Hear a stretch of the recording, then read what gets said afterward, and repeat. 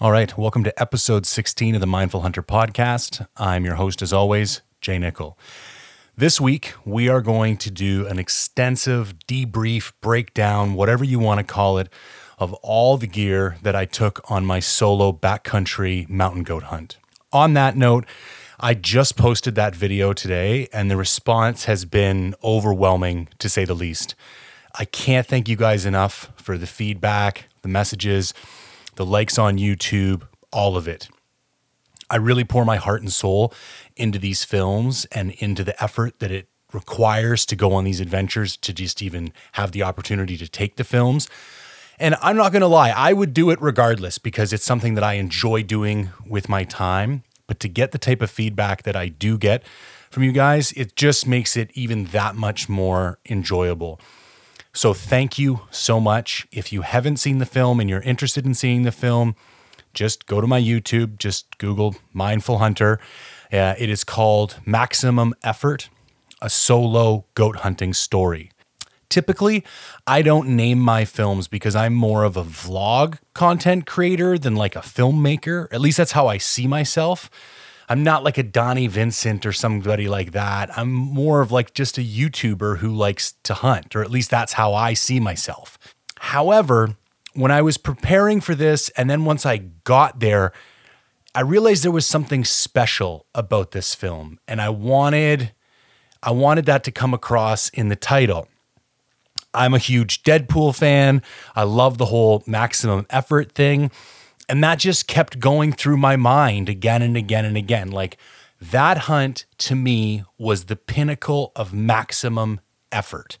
Like I've said before, there are different aspects of other hunts that are far more challenging, but no hunt I have ever been on has been as singularly physically grueling as this hunt. And it was just maximum effort all day, every day. So that's what I called it. I'm really proud with how it turned out. Everybody who's engaged with the film seems to really enjoy it. So again, just thank you. I'm not going to go on and on and on about it, but I appreciate it. One last note I want to make on this, because I've had more comments on the cinematography elements of this film than any of my other films. I really wanted to level up my game. I wanted it to be something enjoyable just to watch, just for the beauty of it. And I really focused on that in the intro. Here's the funny part. I thought I nuked my Sony a7 III, like my big mirrorless camera, on day 2. All of the footage you see in the film, except for like 15 seconds of talking head footage in one section, is all shot on 2 GoPro Hero 9s. All right, so I want you to listen to that, and I want you to think about it for a second. It's a beautiful film. It's not Hollywood quality, but it's beautiful. For like a DIY guy, I'm very proud with the quality of the production. And I did it with 2 $400 cameras, and you could have done it with one. It's not like I ever had them both turned on at the same time. It just would have been a bit more of a pain in the ass. So if you are hesitating in any way, shape, or form about getting into this or filming your own hunts, like, just go buy a GoPro and start doing it, because you don't need big fancy gear. All that being said, I wish I had had my Sony, because I could have taken it up an even further notch had I had access to that camera. Here's the truth of the matter. This is a little embarrassing. On the morning of day 2, I went to turn on my camera and the screen just went blank. It flashed and went blank. I did it 3 times in a row, and I got the same response all 3 times. And I thought to myself, I bet there's a moisture sensor in this camera, and it's sensing moisture, doesn't want to turn on.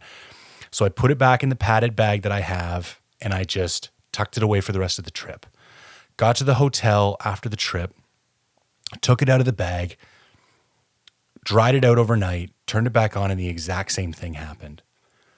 Well, there is a button that switches the view from the electronic screen, the LCD screen on the back of the camera, to the viewfinder, where you got to like put your eye in.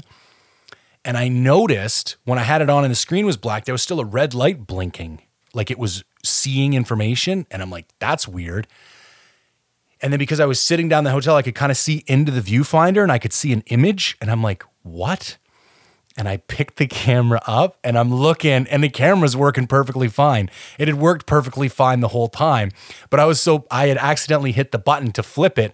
And I know that button is there. I use that button all the time, but I think it was like my paranoia that the camera was going to get ruined. At the first sign that I thought it was going down, it was like, nope, I'm not messing with this. You're just going back in the bag. And I laughed. I lugged around this camera and the lens and the case like this whole hunt, and I never even took it out because I thought it was broken, and it was just that it was switched to the wrong setting. So maybe there's two lessons.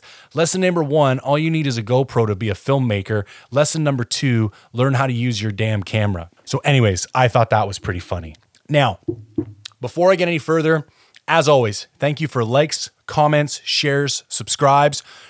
If you need anything from me, if you want to contact me, engage with the platform in any way, shape, or form, email j@mindfulhunter.com, Instagram, mindful_hunter, YouTube, Mindful Hunter.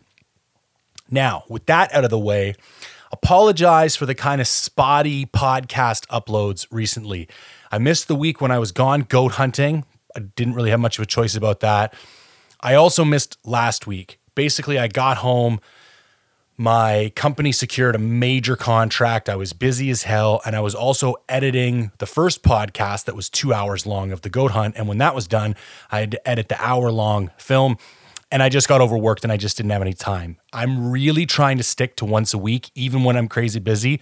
So I think from now on, if I'm having a crazy busy week, I just might hop on and do like a quick gear review, even if it's just like 20, 30 minutes. For my own peace of mind, I've made a commitment to do this every week. And I'm really impressed at how fast the audience is growing. And I think part of that is because of the predictability and the regularity of the podcast.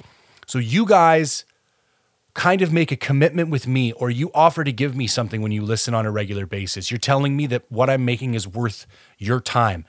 I respect your time. So if you're going to make that relationship with me, then I'm going to make that same kind of promise to you, that because you're willing to give me your time, I'm going to give you as good a content as I can possibly make on as regular a basis as I can possibly commit to.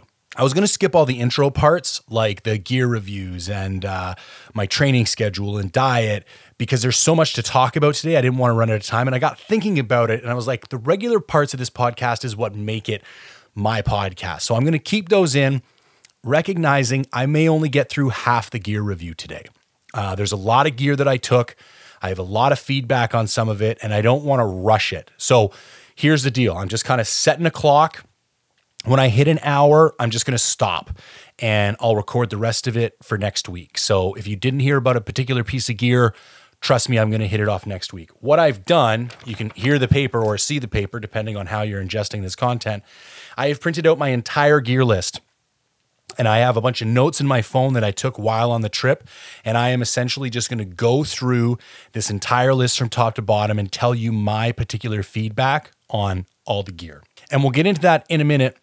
But first, let's get into the regular parts of the podcast. So first up, training update. So let's still do a little bit of debrief on my physical performance on the hunt. I'm going to give myself like a B+, bordering on an A-. I definitely took a hit in performance due to the increased size from the bodybuilding goals, but I was still able to execute every day, all day. Maybe just not at as quite a higher performance as I would have appreciated. Just keep that in mind because I'm making some adjustments to my training going forward. However, overall, I will say I was very happy with how I performed given the circumstances. I feel like I've talked about this so much now between the podcast and Instagram posts and the film, but like the depth of the snow and the pure like grit required to just hump through that, breaking trail, every step you took, you broke trail. I was not fully prepared for that. I've done a shitload of snowshoeing, but not in snow like that, and not wearing an 81-pound pack. And that was the final number. You will hear me on the podcast and the film reference a 70-pound pack. I forgot about my rifle. So I weighed the pack before I left the hotel and it was 70 pounds. And then I strapped it was 72 pounds. And then I strapped a 9-pound rifle to my pack. So I was carrying an 81-pound pack. I'm 260 pounds, 340 pounds in total. So getting into my training split, given the feedback from the trip, I'm going to do things slightly differently going forward. You will remember before the trip, I said, I really only need to focus hardcore on my cardio for like a month to 6 weeks before a trip and I'm good to go. I don't think that's the case when you weigh 260. When I was 210 and 220, that was the case. I could do a little bit of hiking here and there throughout the year, and then 4 to 6 weeks before a big hunt, I could drop the hammer, train like a savage, and I'd be good to go for the hunt. I think when I'm this size, my cardio capacity just doesn't recover as quickly. So moving forward, I've changed my split. I'm going to a 4-day lifting routine every week, 2 days backpack cardio every week, and 1 rest day. So here's how it goes. Thursday and Friday, I hike with a 50-pound pack, 4 miles, hour and a half each day. Saturday, Sunday, Monday, Tuesday, I lift. Wednesday's a day off, repeat. The 4 workout days are legs, back, chest and shoulders, arms. I've done it for two weeks, maybe almost 3 weeks now since I got back from my goat hunt, and I'm loving it. I'm down to 256 pounds this morning. The lowest I got after the hunt was 252. I've put back on 4 pounds. We're going to get into that in a minute. I feel great. My cardio has been great. My cardio is better now than it was on the hunt. It was so funny doing that first day of backpack cardio after the hunt, carrying the 80-pound pack, throwing that 50-pounder on. I felt like I could do like backflips and cartwheels because it was so light compared to the 81-pound pack I've been carrying for the week previous. So this is another element I want to make. When you come home from a hunt, carry that momentum with you. That was the only thought I had when I got back into training. I was like, I am in amazing shape right now from hiking every day in that snow. I don't want to lose this and have to get it back. So I immediately started training like a savage when I got home.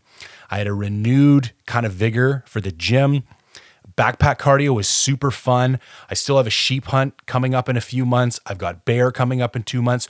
So like lots of near-term goals to keep me motivated as far as my training goes.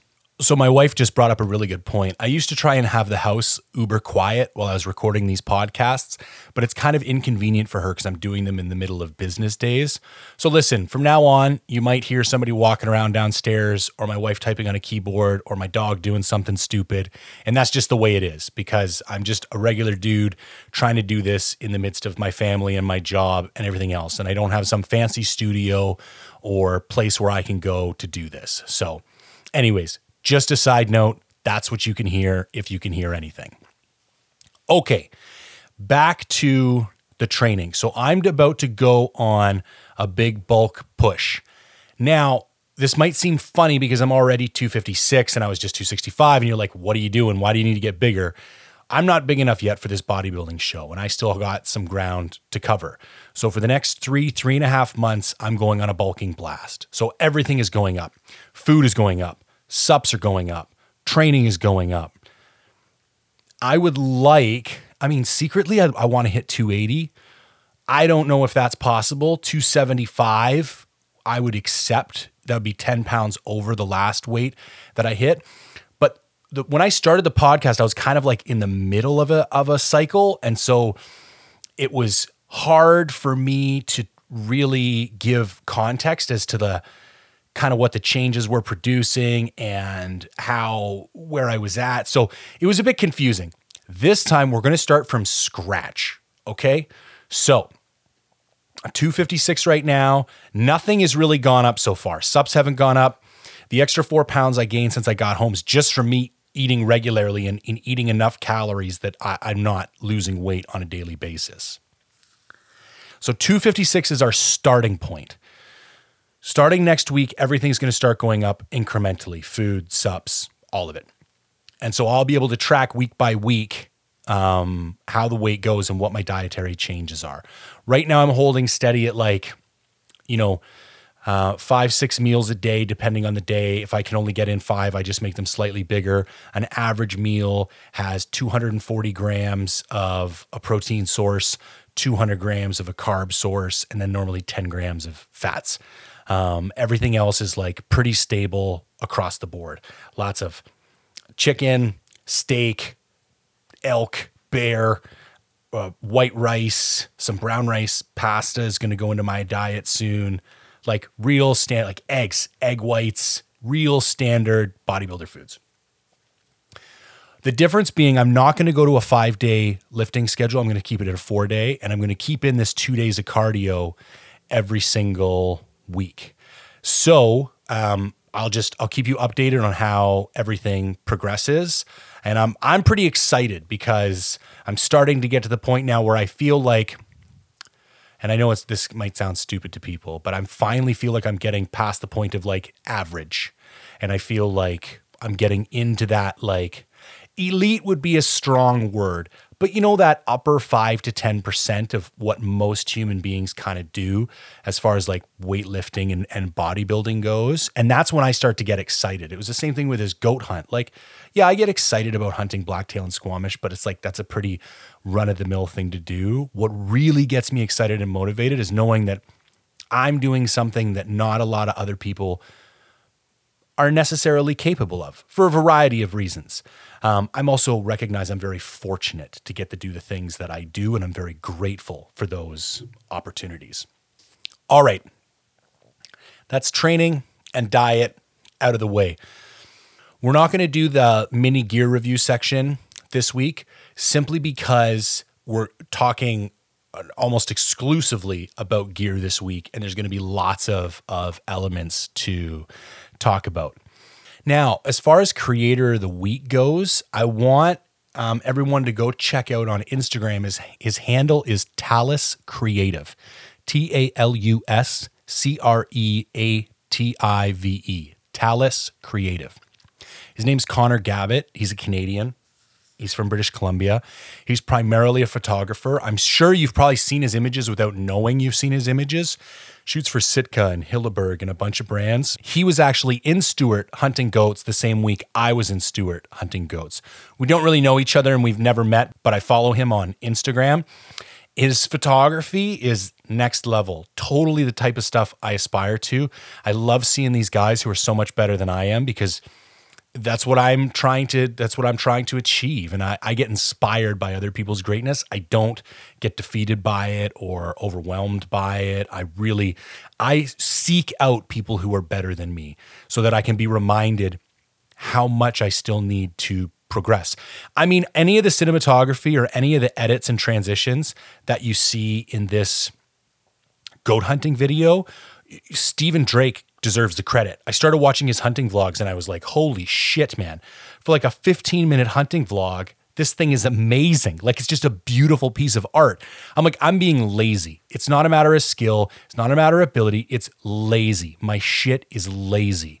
When I see other people who like level up to that degree, I have no choice but to recognize how much I need to level up. So anyways, Connor Gavitt, Instagram, Talus Creative, super talented guy. Just wanted to pass that along. In case you don't follow him, I highly recommend giving him a follow. Lots of great content. One small note I want to make because I believe in transparency and integrity with everybody who listens to this. Sitka gave me some gear for this hunt. I'm not sponsored by Sitka. Sitka doesn't pay me money. They have no rights to my opinion or editorial input on the content that I make. So I don't want you to think that I promise to say good things about them if they gave me gear. A guy at the company knew about the hunt. I'd been in contact with him to ask some kind of gear advice. He thought it was a really cool kind of adventure and wanted to help out. And he was like, do you need some stuff? And I was like, yeah, well, I mean, yeah, gear's expensive. Sure, I need some stuff. And he was good enough to send me some gear. So I just wanted to be transparent about that. I'm still going to give it an honest review, but some of the stuff that I wore in this hunt, there's lots of this stuff, Sitka stuff I bought myself, but some of this stuff was provided by them. So I just wanted to put that out there so that all you guys would know that. I don't want to seem like I'm pulling the wool over anybody's eyes. All right, here we go. The full gear breakdown for 2021 winter mountain goat hunt solo. First up is the pack and the rain cover. So I use a Kifaru Fulcrum bag with a tactical frame. Now, would I buy that frame again? It's hard to say. When I initially bought it, I actually called Aaron and kind of told him what I'm into, what I do. He said, get the tactical, especially living in BC. You could be carrying out really heavy loads. You're going to be carrying a lot of camera gear, and the tactical is stronger. You save about a pound when you drop down to the duplex light. I like having the extra stability. So I guess the simple answer is yes, I would buy the tactical again. But I would like to note that I think for 90% of people's needs, I think the duplex is probably the better choice because it's a little bit lighter. If you're super hardcore and you just want kind of the tank of frames, get the tactical. It is definitely stronger. Now, the bag, the Fulcrum. In my opinion, this is the perfect bag. So for starters, the bag performed flawlessly. The only thing that was kind of annoying is that the fabric would get wet and then freeze, and it was hard to unzip sometimes. But that's not really a flaw in the bag per se. I mean, there's nothing you can do about that. That's more of a comment on the environmental conditions than anything else. The bag was performed flawlessly. In my opinion, that really is the perfect bag. With the guide lid, I'm up somewhere around 9,200 cubic inches in total. The main cylinder compartment is gigantic. I can fit so much stuff in there. The two wing pockets essentially fit my optics system perfectly, plus a couple extra things. So I can fit my tripod in one and my spotting scope in the other. In my spotting scope pocket, I can also fit my coffee mug, and in my tripod pocket, I can also fit a Nalgene and a couple of fuel canisters. Now, the reason I like the Fulcrum so much is that once you get wherever you're going and you're in day hunting mode, you empty all your gear out of the main cylinder compartment, collapse that, strap it down, fold the two wing pockets across the front, strap those down, and you just hunt out of the lid and those two pockets. And you can actually use the top of the cylinder compartment because you strapped it down with a strap. And that's more than I ever need for day hunting. It stays tight. It stays compact. In my opinion, it's perfect. I always see Aaron recommending the Hoodlum more than any other pack. I don't think he actually likes the Fulcrum. I don't know why, but for me, it's the perfect pack. Wouldn't change anything on it. I would take it again 10 out of 10 times. Now, I bought a rain cover for the pack. I highly recommend it for this hunt. The only thing that I might have done differently is bring a sill tarp instead, because then I could have used it for other things as well, like some shelter when glassing and stuff like that. And for my sheep hunt, I think that's what I'm going to do differently. I'm going to bring a little mini tarp that I can use to drape over stuff to keep it dry or hang for shelter when I need to. But the rain cover I bought from Outdoorsman's like 4 or 5 years ago. It's pretty typical, but it worked great because in something like the Solo, the tent I used, you don't have room even in the vestibule for your backpack. So what I did was just left it outside every night, covered in the rain protector. It would get covered in snow. I'd wake up, I'd shake off the rain cover, and the backpack was fine underneath. So super useful. There was no flaws to that in any way, shape, or form, but I may substitute a tarp next time. Although not quite as durable, it's more functional. All right, let's look at the sleep system as a whole. So this is shelter in the whole 9 yards. So I used a Hilleberg Solo, an Exped Hyperlight Down Mat Winter Long Wide, a Kifaru 0 Degree Slick Bag, a Sea to Summit pillow, and I also had 3/4 of a Thermarest Z-Lite pad. You know, those little accordion foam pads? I took 3/4 of one of those so that I could use it for a seat, or if I had the opportunity to take a shot, I could lie prone in the snow on that. So it was in my backpack every day when I went out day hunting, and when I came back to the tent, I would slide it back on under the pad. As a whole, the sleep system and shelter, perfect. Had zero problems. I had originally been trying to decide between the Solo and the Acto. The primary difference being the Solo has a little bit more headroom, but it's also freestanding. Now, it also weighs about 1.5 pounds more, which is a pretty severe penalty when it's like 3.5 pounds for the Acto and 5 pounds for the Solo.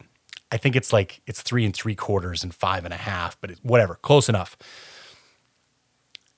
I am super glad that I went with the Solo. The extra headroom was completely useful. I loved it. It was great. It is not a palace in there by any stretch of the imagination. Your shoulders are kind of always brushing up against the wall. And what I learned was, okay, there's 2 main door systems on the Solo.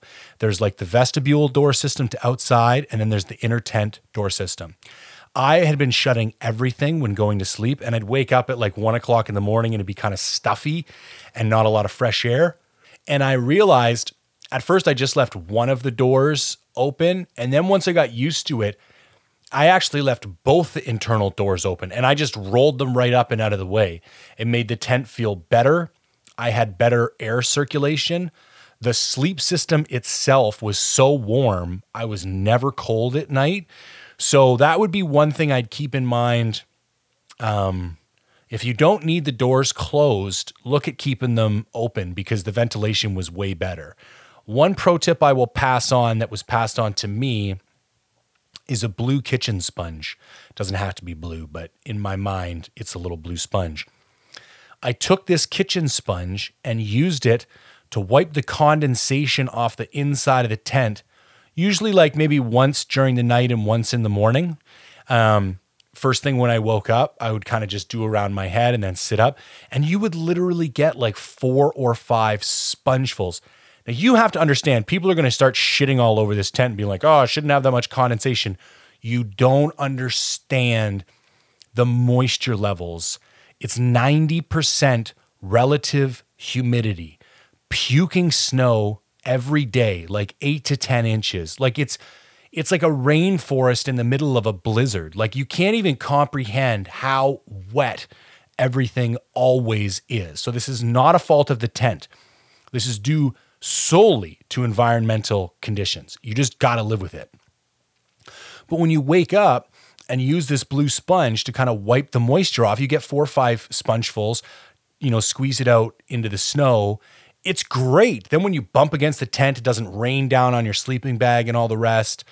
It is arguably one of the more valuable pieces of gear that I brought. Other than that condensation issue though, like there is part of me that if I do that same hunt again next year, I want to experiment with the Nalo 2. It weighs the exact same as the Solo. It's not freestanding, but it's significantly larger. See, the thing with the Acto, it wasn't freestanding and it was smaller. So I was like taking 2 hits in order to go with the Acto. But the Nalo is bigger than the Solo and weighs the same as the Solo. And now that I've been in there, I took the Solo because I wanted as small of a footprint as possible. And now that I kind of have the lay of the land, I think you could get away with the Nalo in there. And I think you'd be cozier because you have a little bit more room.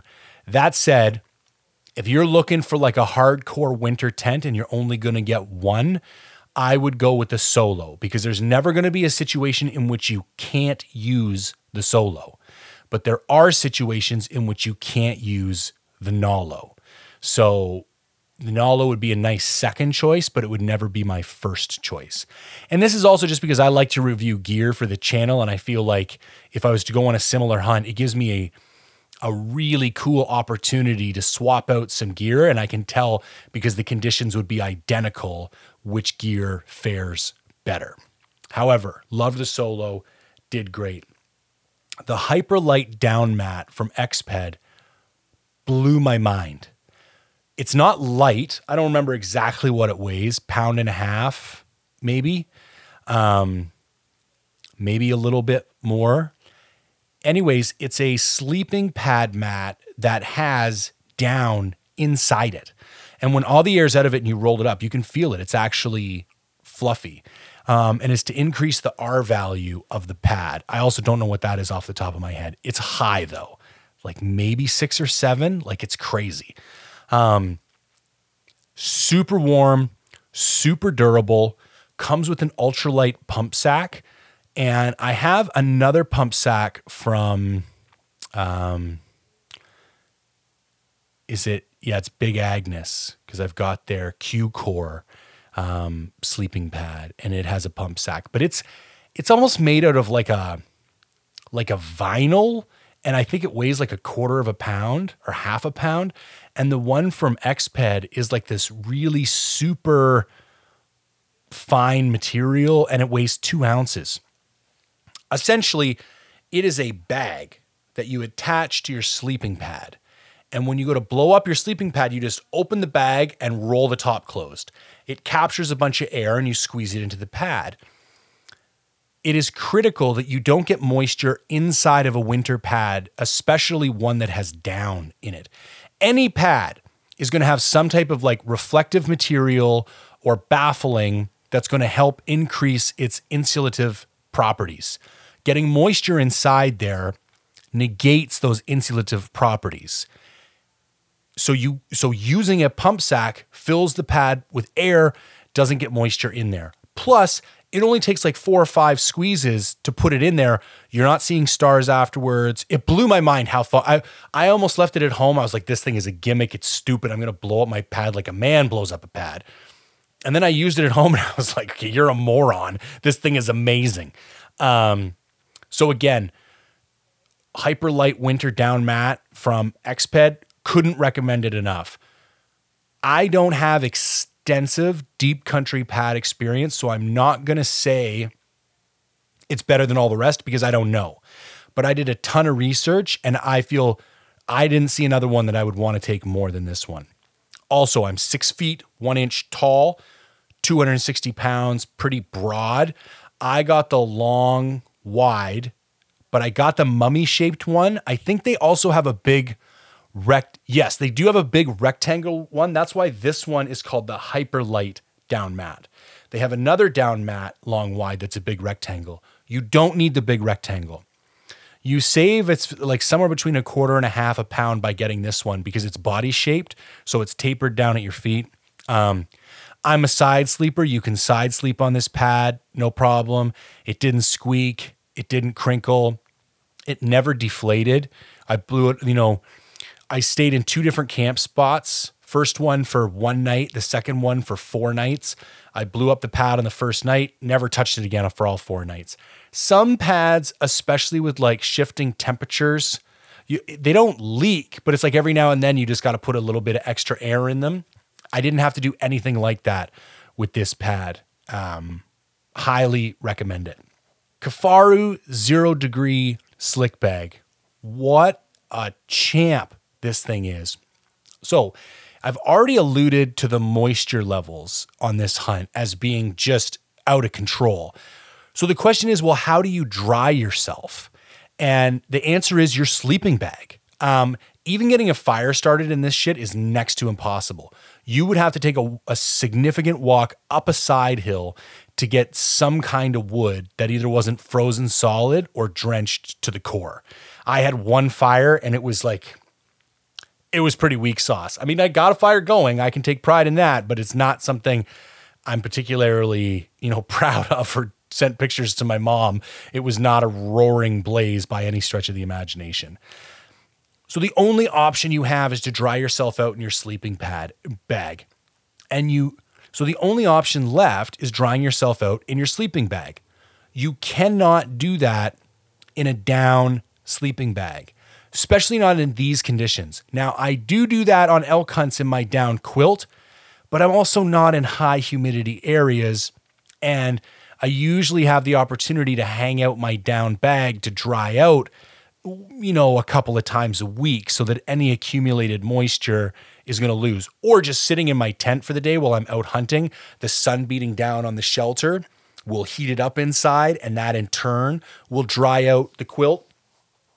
None of those things were happening on this. And let me tell you, this is no word of a lie. So let's say I get back to the tent at 6:00 and I'd be soaking wet because I just hiked straight 2 to 3 hours in a blizzard from wherever it was I'd been glassing. So we'll get into all the gear I'm wearing, but I'm wearing basically long johns and rain pants on the bottom, and then 3 layers, a thin base layer, Kelvin Active jacket, and a raincoat on top. So the base layer and the Kelvin Active jacket are soaked. Like, you could wring them out. Long johns are soaked. You could wring those out. Socks are soaked because I took a couple booters in the creek on day 2 and my boots just never dried out. I would literally take off all the rain gear. I would get in the sleeping bag. I would zip it up and I would close the tent and I would just lay down and I would just take a break. And I'd either listen to a podcast or an audio book. I'd eat a snack. I wouldn't have dinner yet. I can get into that later maybe, but I tried to hold dinner off until later in the evening because I wanted to break up my nights. Because it's not like I'm going to go to sleep for 12 hours every night. I would have a bit of snack, listen to a podcast or an audio book, and I would try and stay wrapped up in the sleeping bag for at least 2 hours. By the end of 2 hours, if I was just like moderately wet, I would basically be dry. Not bone dry, but like dry enough that I was comfortable. And then I would get up and I would do my thing. Clean up camp a little bit, get dinner ready, tidy the tent, that type of shit before getting back into bed. Then when I got back into bed, I would close the sleeping bag again and just like go to bed in both tops. And then around 1:00 in the morning, I would wake up and I would literally be bone dry. Like socks are bone dry, long johns, base layer, Kelvin Active jacket, like crunchy dry.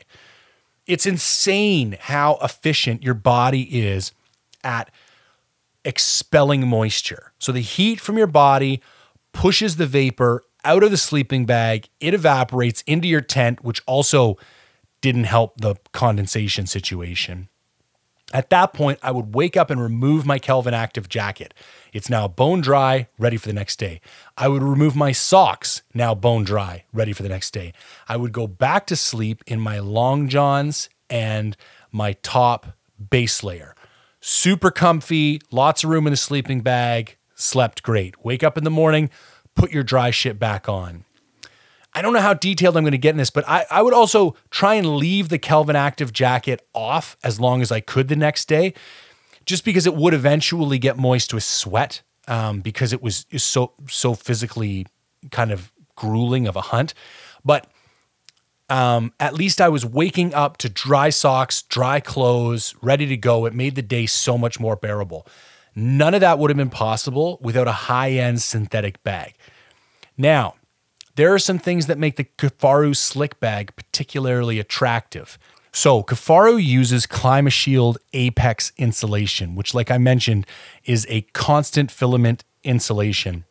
So with the down bag, you need to sew in baffles to keep it separated. Otherwise, all the feathers would just fall to the bottom of the bag. Now, when you sew through a bag, you are essentially creating a multitude of pinholes in the bag.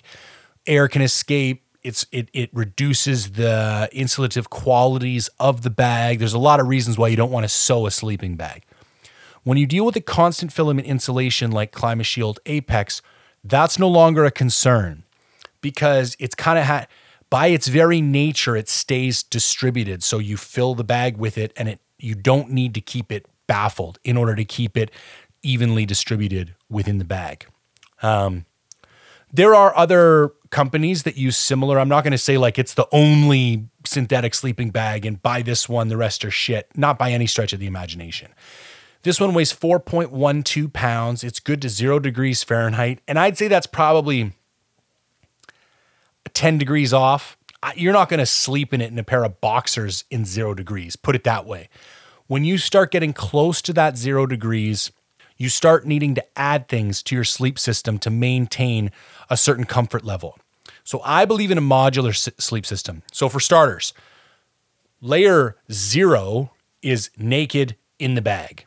Layer 1 is long johns and a base layer in the bag. Layer 2 is the Kelvin Active jacket plus the long johns and base layer in the bag. Layer 3 would be adding either puffy pants or a puffy jacket or both. And I have just basically described a system that would easily cover a range of like 20 to 25 degrees and extend the rating of your sleeping bag by a good 15 degrees.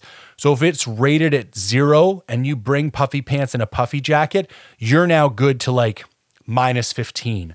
So I'm not going to bring the bag I need for the hunt. I'm going to bring the bag I need that will work with the extra gear I already have for the hunt. Like I already brought a puffy jacket and puffy pants because I knew I was going to be sitting outside glassing all day in the middle of winter. Might as well put those to use in your sleep system. But if we're constraining our comments to just the Kifaru Slick Bag, I can't recommend it enough. I've had mine for 4 years now. Super durable, super comfortable. I'm a side sleeper. The center zip kind of gets annoying a little bit every now and then, but overall, I like it. It's got a great hood where I stuff my pillow, my Sea Summit inflatable pillow. It fits right in there, so I never have to worry about it sliding off the back of the sleeping pad. Can't recommend it enough. Loved it, and it worked perfectly. All right. I think what I'm going to do now is walk through all of the clothes that I brought. And then I'll talk about them as a system because I'm not sure it's really required to like do an individual review of each piece. It's just the noteworthy pieces. Plus, if you hear all the clothes I brought, then you'll understand how it all fit together. Okay. So I had the Sitka Kelvin Down Windstopper jacket. That's like their big bomber puffy jacket, like good to minus 20, things like a sleeping bag on wheels. Sitka didn't give me that one, but my buddy Jeff Lander, who owns Primitive Outfitting, lent that one to me. I'll get into the review in a minute. So Sitka Kelvin Down Windstopper jacket, Stone Glacier Grumman Down pants, Sitka Jetstream beanie, gloves. I had the Sitka Blizzard GTX and the Sitka Stormfront GTX and 2 additional pairs of liners, which I'll get into. It's not really clothing, but I brought the Mech Expedition booties. For rain gear, I had the Sitka Stormfront jacket and the Sitka Stormfront pants. I also had the Sitka Core lightweight hoodie. My long johns were the Arc'teryx Modus AR. I brought the Sitka Kelvin Active jacket. I had a ball cap, but I didn't even actually wear that once. I had a second toque. So I had the Jetstream beanie and I had a backup toque. One I wore during the day to hunt. One was dry at camp to wear at night while I slept. I wore Darn Tough over the calf socks, and I brought Sitka gaiters, and I had an Arcade stretchy belt. So now let me talk about how this whole system works. I'm going to go from the bottom to the top and from the inside to the out. Might as well talk about my boots here. I'll get into the more detail, but it was a pair of La Sportiva Nepal GTX. So first we have over the calf socks. To me, that's a necessity in hunting boots. I hate socks that slide down into my hunting boots, so I always wear over the calf socks. Next, we went with the Arc'teryx Modus AR long johns. The reason I went with these long johns is that they're kind of a mid-weight long john. I needed something that would keep me warm when I was sitting still, but I wouldn't overheat in when I was moving, which is kind of like an impossible task to ask of a piece of gear, but that's what I was looking for. And I feel like I found it in these. I was incredibly impressed with the quality of these. But anyways, let's talk about the whole system. Over the calf socks, then a pair of Long Johns, then a Sitka Core lightweight hoodie. So there's your next to skin layer. Socks, Long Johns, Core lightweight hoodie. Next, on the bottom, you have rain pants. I did not take regular pants. I only took rain pants. Next on the top, after the base layer, you can then put the Kelvin Active Light jacket. Then you put the rain jacket. And then on top of your rain pants on the bottom, you have the Sitka gaiters. And then if you need to, on top of the rain jacket or underneath the rain jacket on the top, you put the Sitka hoodie. So that's the whole system in all of its elements. And now let's talk about kind of the performance of each. I mean, socks are socks, man. I like darn tough, but to be honest with you, I think Smartwool are probably built a little bit better. I do tend to blow holes in darn tough, and I think they actually have lifetime warranties, but I'm never organized enough to remember when I bought them and have receipts and shit. That being said, darn tough are really good. Buy them on Amazon, $30 a pair, over the calf. I brought 2 pairs of socks, and I changed on day 3. And to tell the truth, I didn't even need that second pair. I had initially thought I was going to be having more fires and I could dry things out so I could rotate my socks more often. Normally on backcountry hunts, I only ever bring 1 pair of socks. And if I want to, I will wash them in a creek or take them off in the middle of the day and let them air out a little bit. But I think it's one of those things that far too many people bring too many pairs of. Didn't need the second pair of socks. But the socks I brought worked very well, so no complaints. Then we had the Long Johns, which I've already discussed. Highly recommend them. They're super expensive. They're like $100 for a pair, but I was really impressed at scent control, moisture wicking capabilities. Yeah, just overall, the fabric technology from a company like Arc'teryx is insane. I mean, hunting companies are good, but like companies like Arc'teryx and other mountaineering companies have been doing this shit for so much longer. You just really have to respect the kind of textiles that they're putting out onto the market. Super impressive. And let me say, it's going to sound here like I loved everything and everything worked out. There's a reason for that. I researched the shit out of every single piece of gear I took. I looked for people who'd worn it. I looked for people who'd gone on similar hunts. I looked for people with more experience than I had, and I asked them, probably to the point where they were super annoyed with me, what did you take? What worked? What didn't? I evaluated everything before I made any purchases. So it was not like, I dropped a lot of money for this hunt on gear because I wasn't dropping money on the hunt itself. It wasn't guided, you know what I mean? Other than fuel and food, the hunt was a $20 tag. So you are going to notice that a lot of this gear worked, but not to be arrogant. It's because it was supposed to. I was very intentional about what I took. And maybe that's the bigger takeaway than any of the specific gear needs is like, take the time and research what you're going to need for your hunt and then use that stuff, or recognize that there's a compromise and not everybody has unlimited budgets. So anyways, Long Johns worked great. Core lightweight hoodie.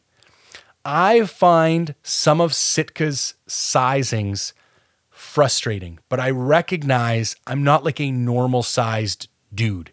So I'm not surprised that I find it difficult to find a perfect size. In some items, 2X is too big, and in other items, XL is too small. And it's like I fluctuate in between those. Lots of times the extra large tall fits really good. I will say with the Core lightweight hoodie, it is a snug fit and it's not as stretchy as I thought it would be. It's a little bit too tight in the forearms. Now, all this being said, it was a comfortable piece of gear and it performed from a technical perspective incredibly well. I'm getting pretty nitpicky with the feedback here. I wore an extra large tall. In hindsight, I should have bought a 2X just to give myself a little bit extra room. By day 2 or 3, when it was all stretched out, it fit nice and comfortably, but it would have been nice to have a bit of extra room. It was a little tighter through the forearms, which is standard in, they call it a shooter's sleeve. It's standard in hunting gear. And I do have kind of beefy forearms. So you can insert joke here. So I'm not really that surprised. At first feel, you think the garment is going to be uncomfortable. It has that slightly polyestery vibe to it. Like, crunchy is the wrong word. I'm used to merino base layers, and they're like so soft and comfy. When you pick up a Core lightweight hoodie, that is not the adjectives you would use to describe it. The counterintuitive part is that when you put it on, and more importantly, once you start to sweat in it, it's actually incredibly comfortable. I love the hood articulation and shaping on Sitka gear. I gotta be honest, First Light hoods drive me insane. I don't know what sadistic individual is cutting the patterns for those hoods, but it's like, it's either I put a hat on and it's like pulling up on my shoulders, or it's falling down over my, I don't know what it is. You wouldn't think it would be a complicated thing to do, but I find hoods on First Light gear, especially their base layers, incredibly uncomfortable. Whereas the Sitka ones, they just fit better. They don't come down too far over your face. They stay back a little bit so you can still breathe. You can wear a ball cap on top and it doesn't pull your shirt up out of your waistband. Yeah, and plus they all come with those little ninja masks. If you've never worn a piece of Sitka gear that has the ninja mask, you don't know what I'm talking about, but it's literally like this extra piece of fabric on the hood that you can either leave behind your neck and you don't even notice is there, or you put your head through it when you put the hood on, and it's like a ninja mask and it covers up everything but your eyes. It's the coolest thing. And it's one of those things where you see it on a piece of gear, you're like, how is this not on everyone else's hunting gear? Like, if I was a competitor, why are you not stealing this? Like, it's a 8-cent piece of fabric and it's brilliant. And you'll see this is a bit of a theme with me and Sitka. I think they just do those little things just that much better than everybody else. They're not perfect, and there's some shit of theirs that I don't particularly like, but on a lot of pieces of gear, they've really gone that extra mile. So Core lightweight hoodie, love it. I think it's great. Pro tip, on a winter hunt, you're never going to be walking around in just your base layer, okay? So I specifically bought the Subalpine camo pattern. That's like their peas and carrots, or the green and brown pattern that you wear for elk hunting. And I did this because in elk hunting season, I will likely only be wearing a base layer. So I don't need an Alpine Optifade camo base layer. So this way, not that I would buy two versions of something just for a different camo, but it's a way to stay more practical, because now I can just wear that as my shirt during elk season and wear it as an undershirt during sheep and goat season, and it serves the same purpose, and I don't need two different camos. So there's a little bit of a pro tip for you. Now, Kelvin Active Jacket on top next. I'm going to keep track of all the gear that I use in 2021.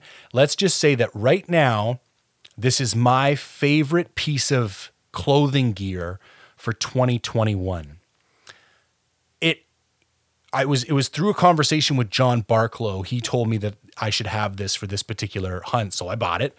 And no, Sitka didn't give me this particular gear. And it's weird. It's like, at first when I was reading about it, I didn't even know what it was. I'm like, is it a soft shell? Is it a puffy? It's essentially kind of like a soft shell, but filled with insulation. And again, it's synthetic insulation. It's not very much, but it's like just enough that the jacket is just slightly puffy. Nowhere close to like what an actual puffy jacket is, but there's just a little bit of loft. And its ability to keep you warm when wet is staggering. Super impressed. When I was wet from the snow or wet from sweating, here's what really tells you this works. So I would be glassing. I would be down just in my base layer, maybe having a cup of coffee, trying to air out. I wouldn't be paying attention.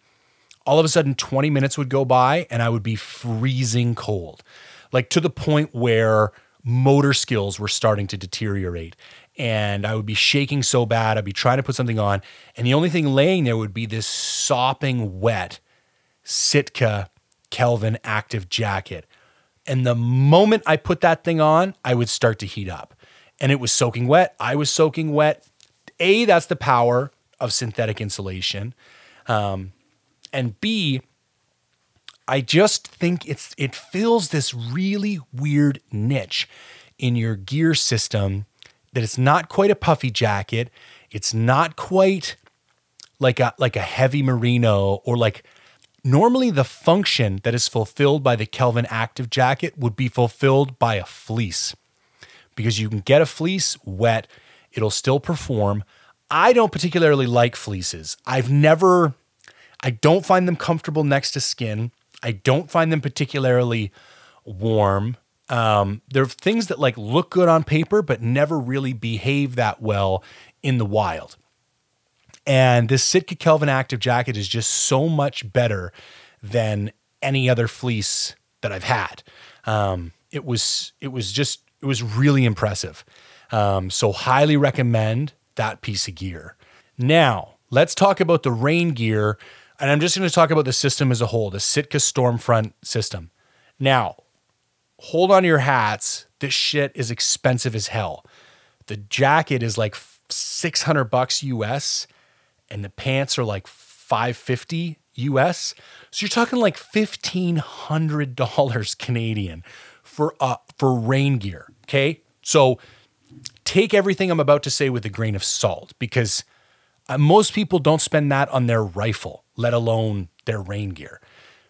But, and I'm going to try as hard as I can not to be hyperbolic about this, because I understand I'm a very like expressive communicator. The shit is amazing. I have probably worn 15 different types of rain gear from being a layout engineer on the coast for 15 years. I'm talking everything, man. And I wore this rain gear for a week straight. Every day, hiking, sitting, glassing, eating, like everything I did except for sleep, I was wearing this rain gear. And I could not be more impressed. Like if you just want, now it's not light, okay? This is not your like, maybe it's going to rain. I'll bring my Stormfront system with me sheep hunting kind of rain gear. This is like I'm on the coast, or I'm in Alaska, or it's winter. Like I am going to be exposed to moisture and precipitation of some kind every single day. That's the situation you want this rain gear in. It blew my mind. I don't know what else I can say about it. I mean, you get what you pay for with this stuff. It was phenomenal. Here's the thing that impressed me the most.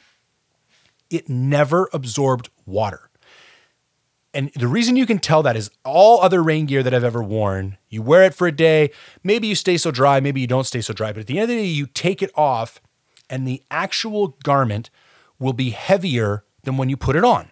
Of course, because it's breathable, there is water vapor traveling back and forth through the jacket. The more often you wear it, the less vapor gets, successfully transmitted. Some of it gets locked inside, and the jacket gets heavy because it's absorbed some water, and you got to let it set out overnight and dry out.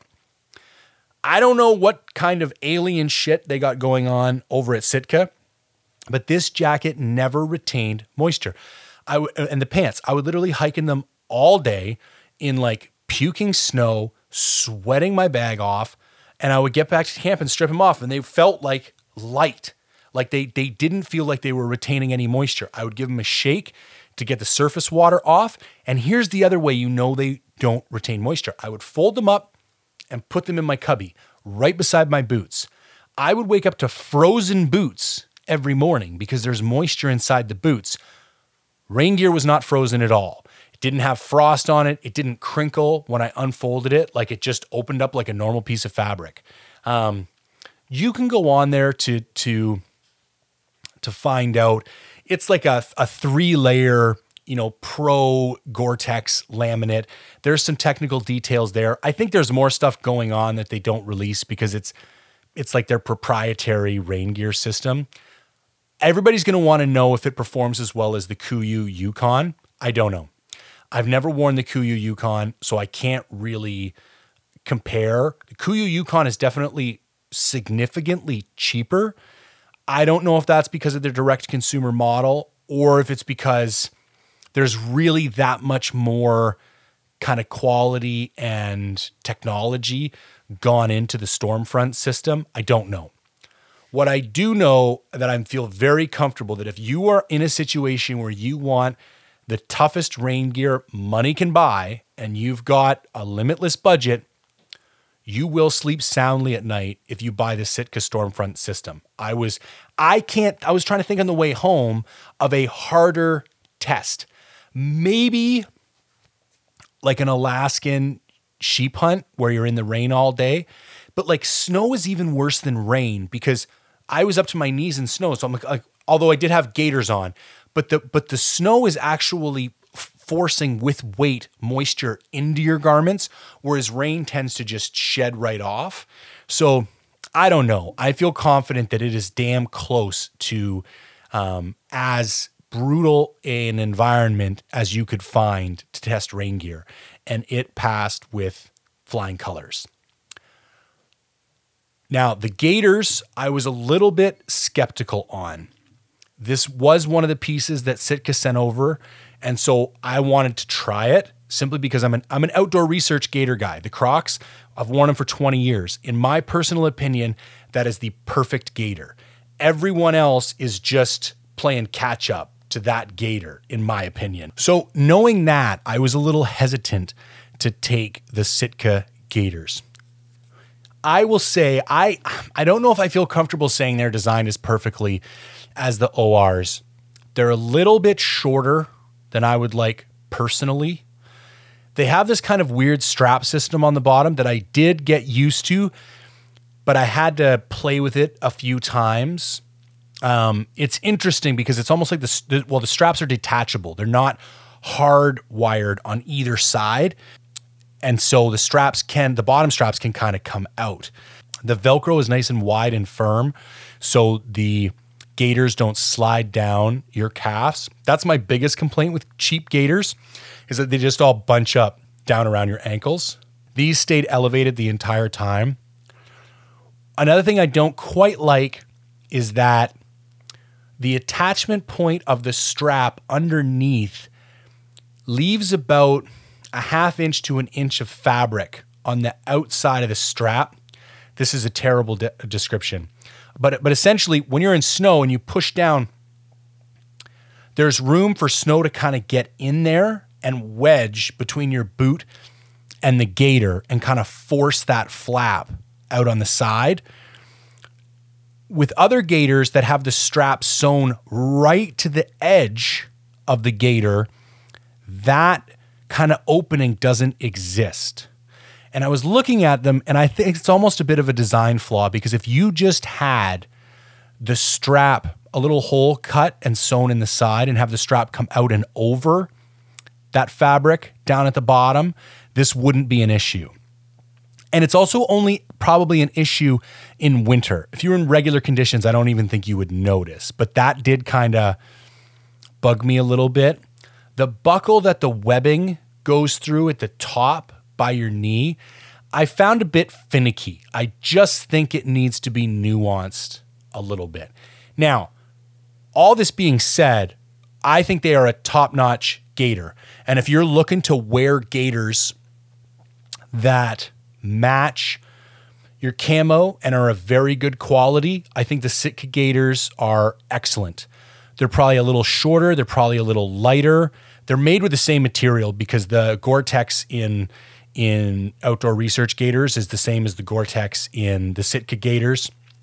There's a couple places where I feel the gaiters are a little bit more reinforced on the Sitka than the outdoor research. I think if you put a gun to my head and right now told me I can only have one pair of gaiters for the rest of my life, I'm probably buying the OR. However, I was pleasantly surprised at the performance and quality of the Sitka gaiters. So there's that. Final piece of kind of clothing is the Sitka Kelvin Down Windstopper. This thing is literally, like I said before, it's a sleeping bag on wheels, man. It's heavy. It's probably 27 or 28 ounces, but it is irreplaceable on a hunt like this. At no point did I get to a cold that I could not recover from by wearing this jacket for 15 minutes. Now, the interesting thing about this jacket is that the down is hybrid. I don't know what the exact ratio is, maybe 50% synthetic, 50% down. Let's take a moment and talk about down to understand why this is important. When down gets wet, it compresses. And when down compresses, it no longer insulates, because insulation is created by trapping pockets of air and filling a space with mini trapped pockets of air. And having all that air is what creates the insulation qualities within down. By infusing the down with some synthetic, even when it gets wet, the synthetic insulation provides the structure required to keep the down feathers separate, thereby still ensuring, although a reduced amount of insulation, still some insulation. So I could actually use this jacket in the same manner that I used my sleeping bag. So I would get to a glassing spot, I would be soaking wet, I would put this jacket on, and I would start to dry out from the inside out, and I would push moisture through the jacket. Now, the jacket doesn't work quite as good as a sleeping bag, and you would notice a slight reduction in performance in the jacket as more moisture was transmitted from your body through the jacket. However, if you just kept wearing the jacket, you would kind of dry from the inside out. So base layer would get dry, Sick Kelvin Active jacket would get dry, and then you would dry out the actual big jacket. And even if you didn't get that far, even if the jacket was slightly moist, it still provided good insulation qualities. And this is something John Barklow kind of grinds on all the time, is the power of synthetic insulation. I was a bit of a skeptic because I'm kind of an old school down guy. Now, after having I've had my synthetic bag for a long time, but after having taken a few of these pieces of hybrid gear, I'm really you could say I'm a convert. I can see the need for these types of gear, especially in extremely adverse conditions.